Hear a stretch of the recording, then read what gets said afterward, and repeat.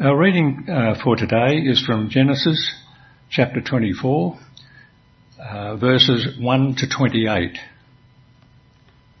Isaac and Rebekah. Abraham was now old and well advanced in years, and the Lord had blessed him in every way. He said to the chief servant of his household, the one in charge of all that he had, "Put your hand under my thigh. I want you to swear by the Lord, the God of heaven and the God of earth, that you will not get a wife for my son from the daughters of the Canaanites, among whom I am living, but will go to my country and my own relatives and get a wife for my son Isaac." The servant asked him, "What if the woman is unwilling to come back with me to this land? Shall I then take your son back to the country you came from?" "Make sure that you do not take my son back there," Abraham said.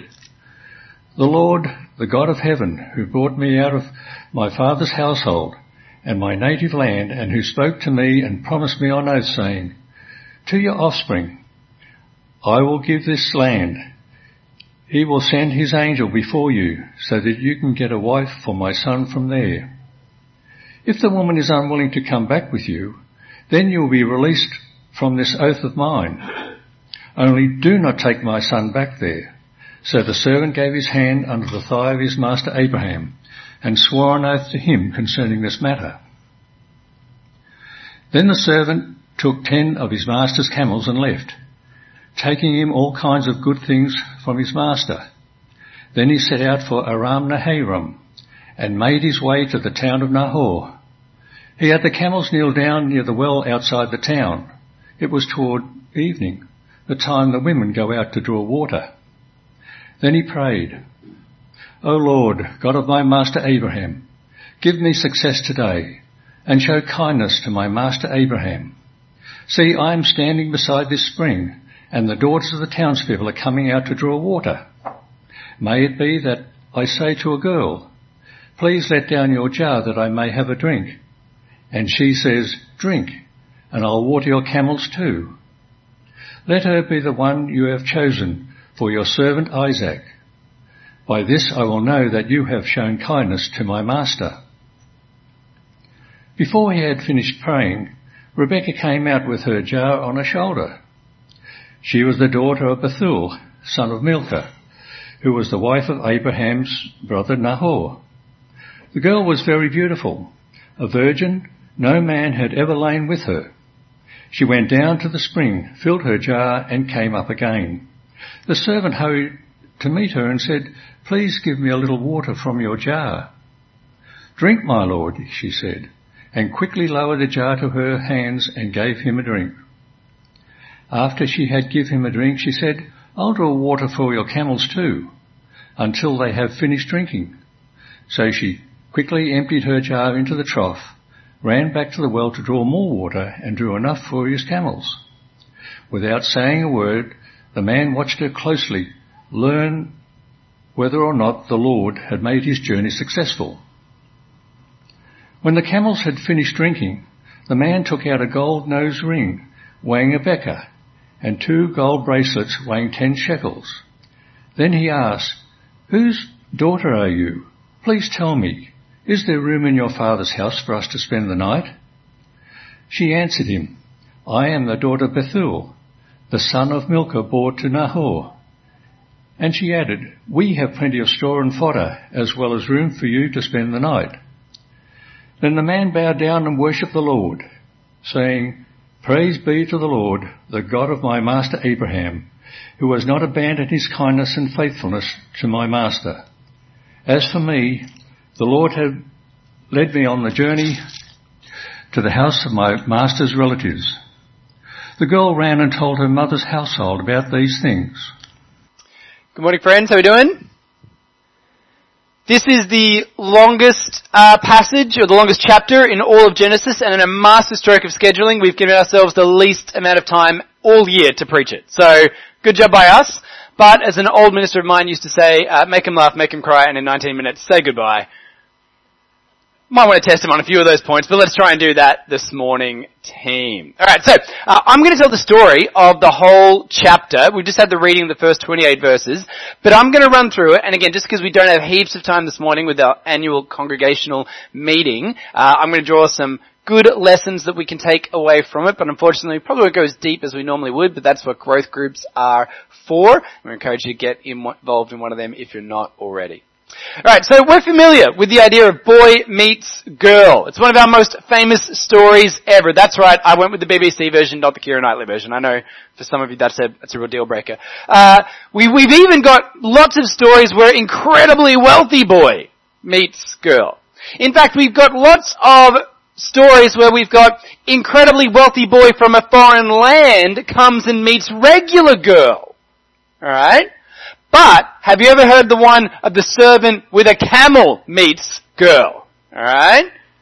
Even more specifically, the one where a father sends the servant to get the girl for the boy as long as she's from the same family and is willing to come back and live with them in their homeland. Maybe not the Netflix tagline, but you kind of get the idea, right? But the thing is this really a love story? Like Rebecca and Isaac is kind of one of those most famous ones, and there is kind of a love story element to it, but who do we follow? We follow the servant. He's the one who we actually start with, go out with, come back with, and it's in the servant that we're going to find, I think, the best lessons for us to take away from this passage. So, let's get to it. I'm going to put some verses up there. I won't talk to all of them, but it'll give you the shape of how we're working through it.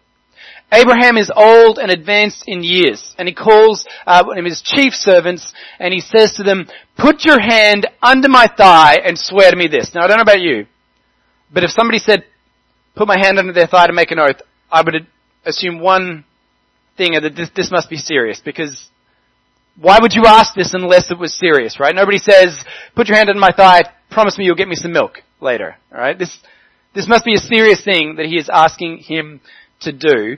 And even that phrase, under your thigh, it's probably worse than what you think it is. But this is a serious oath that he is making.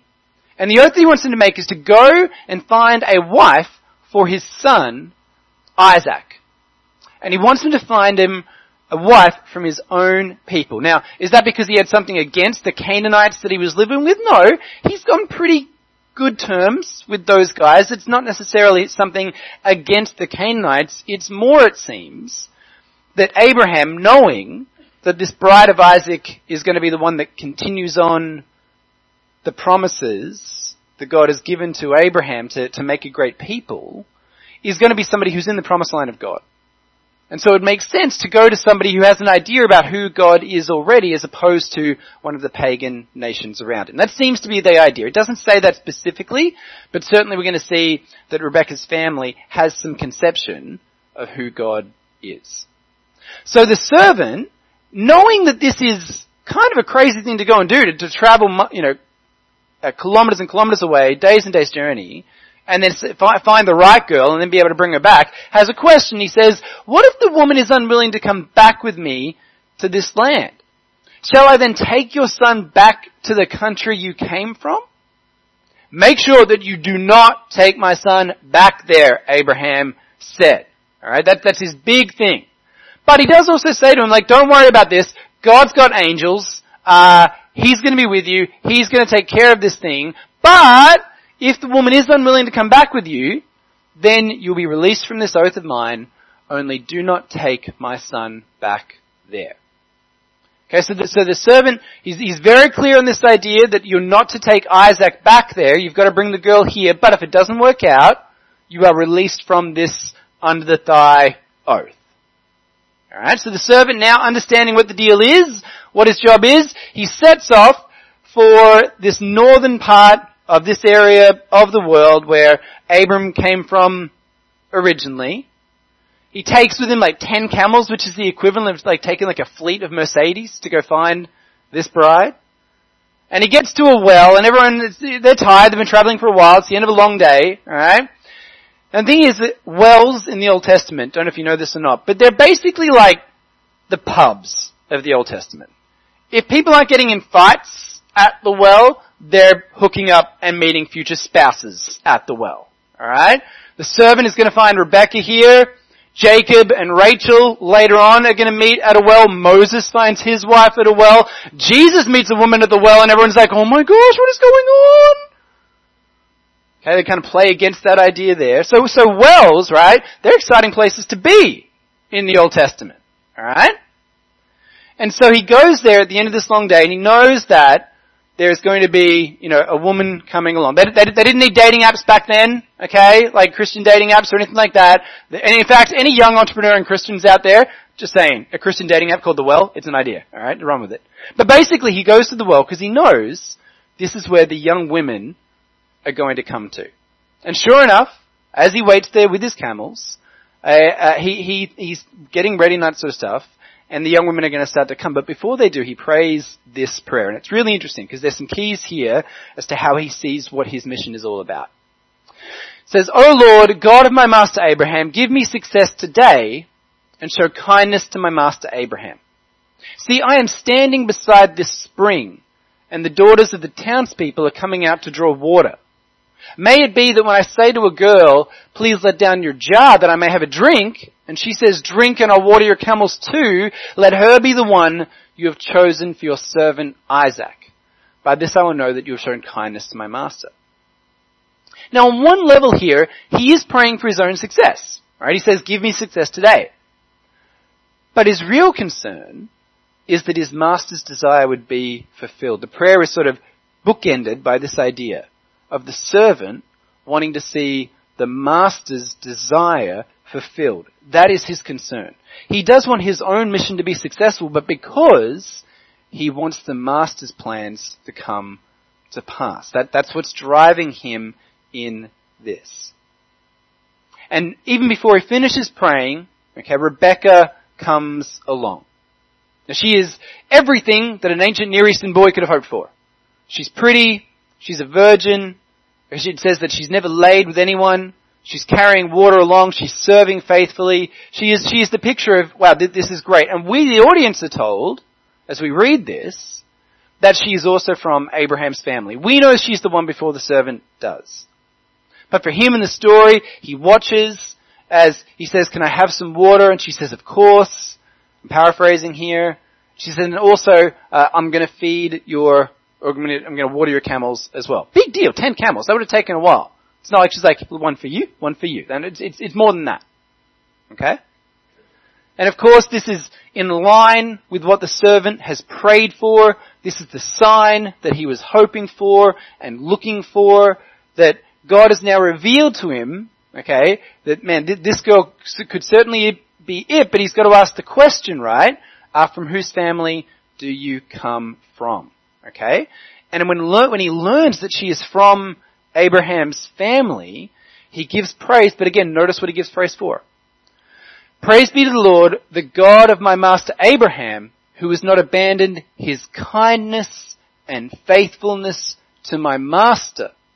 As for me, the Lord has led me on the journey to the house of my master's relatives. The servant is framing his mission in two ways here. He's saying again, it's all about the Lord showing kindness to my master. My master's desires being met. He's the one that sent me on this mission. He's the one that I'm concerned for. And he's mindful of what this means for him. But again, he sees the Lord as the one who is actually in control of this. The Lord has led me on the journey to the house of my master's relatives. He's concerned about this being the mission that his master has sent him on and having his master's desires fulfilled. And he's been praying and hoping that the Lord would be the one that would guide him through this journey and mission that he has been sent on. Now, Rebecca, upon her being gifted by the servant, he's giving a nose ring. It's a decent sized nose ring, like 6 grams. That's kind of a weighty piece of jewelry. Bracelets worth about 100 grams each. These are weighty items of jewelry that he gives to her. And she runs off wearing the jewelry, heads back home, and tells her family what has happened. Now they're all very excited about this. Okay, her brother in particular, named Laban. Now Laban is a guy that we're going to spend a bunch more time with when we come back to Genesis in term 3 later this year. He's a super fun, super devious character that we'll have some fun with later on. And you get a hint of that here actually, because he runs out and he sort of sees his sister, but then the text also tells us that he sees the jewelry that's upon her and this dude who's standing by the Mercedes, the camels. Alright? He's very focused on the things that come along with this person. And so is it, can't come to our place, blessed of the Lord, which shows two things. One, he likes the blessings, but also he frames it in terms of the Lord. Laban does know something of God. And so the servant goes into the house, they lay out a big feast for him, but the servant understands his job. He knows what he's there for first and foremost. Before he's willing to eat, he says, no, let me tell you about what's happened here. Runs through the whole story again, including the prayer that he's made to explain to these guys that it's God who's brought him to this place. And Laban and Bethuel have a good response to this news. The servant says, now, if you will show kindness and faithfulness to my master, again, framing it in terms of his master's desire being met, and if not, tell me so I may know which way to turn. So basically, he's putting it to him, which way is this going to go? Are you going to agree that the Lord is in this, and that's what we're going to do? Or, if it's not, you got to let me know because I got to get out of here. But they say, this is from the Lord. We can say nothing to you one way or the other. Here is Rebekah, take her and go, and let her become the wife of your master's son, as the Lord has directed. Two things on this. One, this is a pretty good response, from the perspective of these guys understanding that the Lord is in this. There's a real sense here where it's like, how can we argue with this offer that you're putting forward because God is clearly in this? There's a sense here in which they sort of say, our concern here is secondary to what the Lord is wanting to do. Now, we've already seen Laban's keenness to have this wealthy guy become part of their family, so I'm not suggesting there couldn't be some mixed motives here, but their response is framed in terms of, this is what the Lord is doing, and so we're going to go with that. There's a recognition from those whom the servant makes the offer to, that God is in this. And so they simply have to go with it. Now, interestingly, I think that it's worth pointing out here that we have another woman here in these Genesis narratives where men are kind of deciding her fate. And I just want to comment on this briefly because I know that it sort of jumps out for us in these times and it's worth thinking about. We've seen Sarah, Abraham's wife, be mistreated on multiple occasions with a man deciding her sexual and relational fate, where she's been put in these dangerous and sinful situations. That's not what's happening here. They're not leading her into adultery. They're not putting her in danger. If anything, this is the absolute best situation that these men could have been hoping for one of their female relatives at the time. But at the same time, it still jumps out to us that her agency, her choice in this is limited. Now, in just a few verses, when there's a question about how quickly this is all going to happen, she does have a say of sorts. But it's still worth recognizing that, her options were limited. And it's also good to recognize that the Bible's not actually necessarily saying this is the way it's meant to be. It's certainly telling us this is how it happened. But we've always got to be careful with these things that we don't sort of read in that because the Bible describes this is what's happening, that's exactly how it's meant to happen now or something like that. I'm not answering the questions that brings up, but I think it's something good for us to recognize and think about and take further if you'd like to. So, back to the story.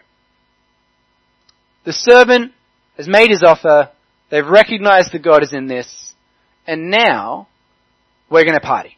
So they have this big feast and all that sort of stuff. And it looks like, ordinarily in this sort of context, this feast could go on for quite some time. But the very next morning, the servant wakes up and, he's given them gifts and all that sort of stuff. We've done all that sort of things. But now he's like, guys, I gotta go. Alright? Send me on my way to my master. And Rebecca's family, they're like, well, hold on, just let us stay for a bit. Now, in your Bible, it probably says something like 10 days like it does here or something. The Hebrew is actually a little bit ambiguous. It could have been a lot longer time period. We're not totally sure. But either way, it's kind of a significant delay. But even still, we're not 100% sure why the servant wants to take Rebecca and get out of there straight away. Text just doesn't tell us. But Either way, he's like, no, the Lord has revealed his will. I want to get out of here and get back to my master. Family's like, hold up. He's like, no, let's not delay what God wants. And they say, well, let's go and ask Rebecca, will you go with this man? And she says, I will go. Again, the question doesn't seem to be, will she go at all, but rather, will she go right now? And her willingness is to indeed go. And so they send her off with a blessing that very much fits with the blessing that's been given to Abraham about what's going to happen with his family that Rebecca is now marrying into. They say, our sister, may you increase to thousands upon thousands. May your offspring possess the gates of their enemies. I find it really interesting that back then they were thinking in terms of their offspring becoming thousands and thousands. Like that maybe they knew something about the Abrahamic promises. Maybe. Okay, we're not told that they do necessarily. But it's interesting that back then that's just how we think. Normally, this isn't a typical blessing that we pronounce on marriages today, right? We don't normally, when people come together, we're like, hey, may you guys have thousands of kids. That would freak people out. But this is the way that they were thinking. But either way, it lines up really, really well with the Abrahamic blessing. And so, the servant takes her back home. She sees him at a distance. She veils up. They come together. And Isaac brought her into the tent of his mother Sarah. And he married Rebekah. So she became his wife. And he loved her. And Isaac was comforted after his mother's death. Now you can see why this, gets counted among the classic love stories, right? It ends with a wedding. But as we've seen, that's not really what the focus has really been about here. It's been about the servant and his journey. And so I just want to quickly take us through some quick ideas that we can grab from this passage to think about how we as servants today can still live for the Lord. So we talk about this a lot with these Old Testament passages. We want to think about in terms of what are the themes, the words, the types, the symbols that sort of point towards Jesus to help us understand what these passages are doing as far as understanding the work of Christ. So we think about this passage and what do we got? We got Isaac, okay, the promised son who's already been through a figurative death and resurrection. Alright, so there's some Jesus parallels between Isaac and Jesus.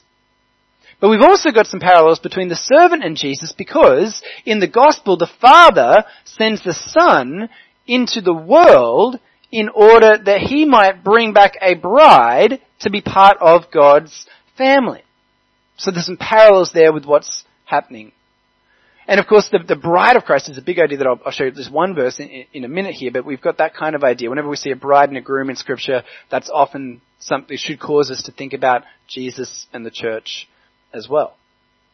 But the big one that I want to think of here, because we've got Father Abraham, and because we've got the son Isaac, I think that the role of the servant is one that we should naturally kind of start to see ourselves fitting in to. Because it's a really common thing in the New Testament for us to be described as the servants of the Lord. That's often how the apostles themselves describe themselves. That's what we are. We're servants of the Lord.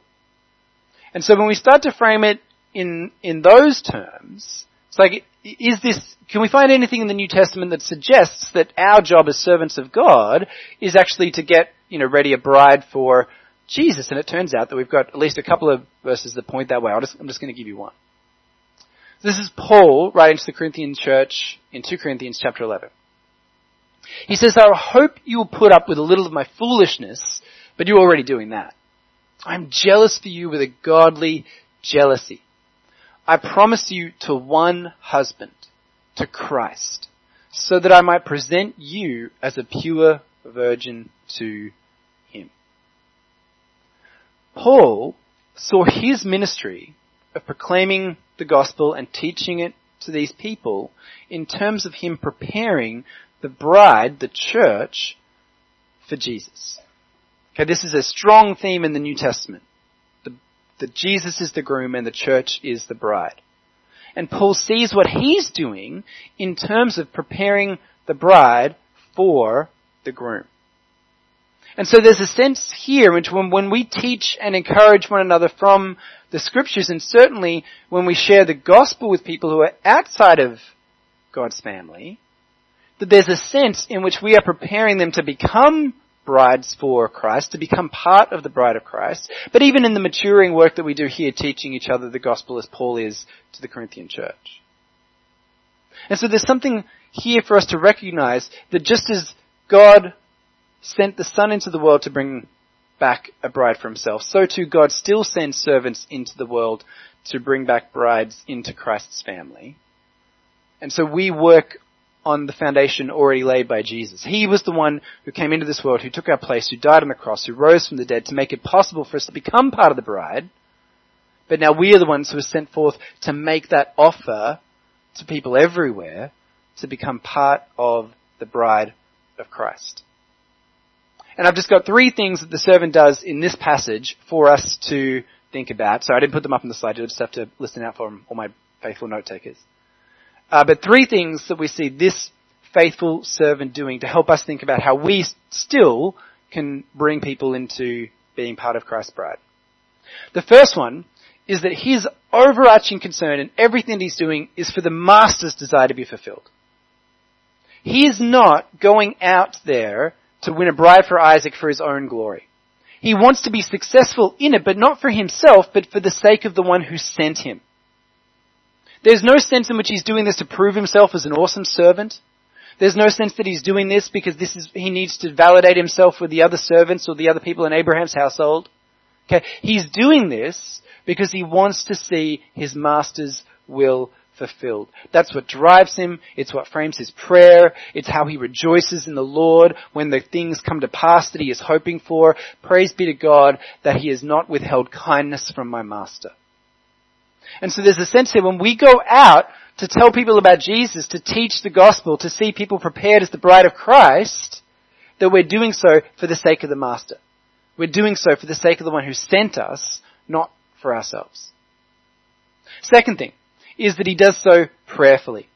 He understands that God needs to be in this if his mission is going to be fulfilled. He gets to the well. He's strategic. He goes to the place where the young girls are going to be. He's going to the pub where he knows that's the best place to find a bride in the Old Testament. He's thinking about where he's going, but when he gets there, he prays. Because he knows that no matter how wise he can be, if the Lord's not in it, this isn't going to come to pass. So he prays. He asks God to be in it in this mission that he's on. And the third thing is that he does so understanding what his responsibility is and what's beyond him. Remember what he asked Abraham at the start of the passage? What if she won't come? And Abraham's response was, she's going to come, but even if she doesn't, you make the offer, and if she doesn't come, you're released from this oath. And I don't want to push this too far, but we see this again in the New Testament. There's a strong sense that for us today, as people who talk about Jesus, it's not our job to make somebody part of the bride of Christ. It's our job to extend the offer that Jesus gives to everyone through what he has done on the cross. I can't smack somebody across the face with the Bible and drag him back to church. That's illegal. But I can offer and tell them about everything that Jesus has done. And I can pray that God would move in their heart. And I would hope that like Laban and Bethuel, they recognize that the Lord is in this. And they decide to come and be married to the master's son. That's the way that this is meant to work. And there's great freedom in that. Just like the servant was nervous about the idea of going out there, okay, when he knew that there was a chance that this mission might not work. So too we can get really nervous when we go and tell people about Jesus. What if it doesn't work? That's okay. It's our job to be wise, go to a place where it might work, and it's our job to make the offer, to tell them about what the Lord has done. But if at that point they say no, that's not on us. If the Lord's not in it, then we move on to the next person and make the next offer. Now, that's a quick, short way to look at this passage. Like I said, it's the longest one in all of Genesis. We've just skated over the surface in some ways. I hope you had a chance to talk longer about it in growth group, but I'm going to pray now that we would be faithful servants, that we would be about the master's business, that we'd do so prayerfully, and that we'd be willing to preach and proclaim and let the Lord be in it, if he will. So let's pray. Father God, thank you so much that you sent Jesus into this world, and thank you so much that you send us still to go and proclaim about all that you have done. And we pray, Father, that we would be about your glory and about your desire. And that as we do that, that we would pray and ask for you to be in all that we do when we teach about Jesus. And we pray, Father, that people would respond and believe, but we pray, Father, we would work in the freedom of knowing that it's our job to preach and proclaim, but that whether somebody becomes part of your kingdom or not is up to you. And that, Lord, we would know the great freedom that we have in that. And we thank you for all these things in Jesus' name. Amen.